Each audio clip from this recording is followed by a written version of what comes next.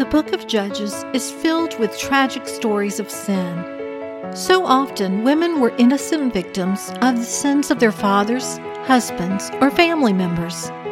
Jephthah's daughter is one of those women. Jephthah was the son of a harlot who was used by God to deliver the Israelites from their enemies.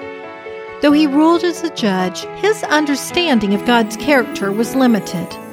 Before heading out to battle, he made a vow to God that if God would give him victory, then whatever came out from the doors of my house to meet me when I return in peace from the Amorites shall be the Lord's, and I will offer it up for a burnt offering.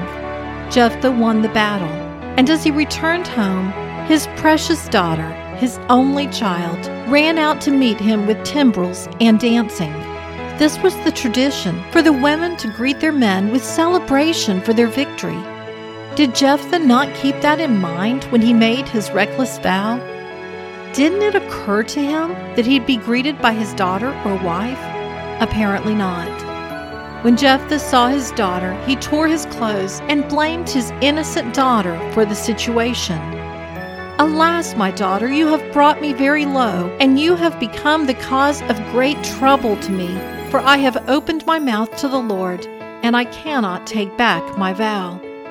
Jephthah came from a pagan environment that encouraged human sacrifice, but the true God forbade it. Because of Jephthah's foolishness in following pagan practices, his innocent daughter paid the ultimate price.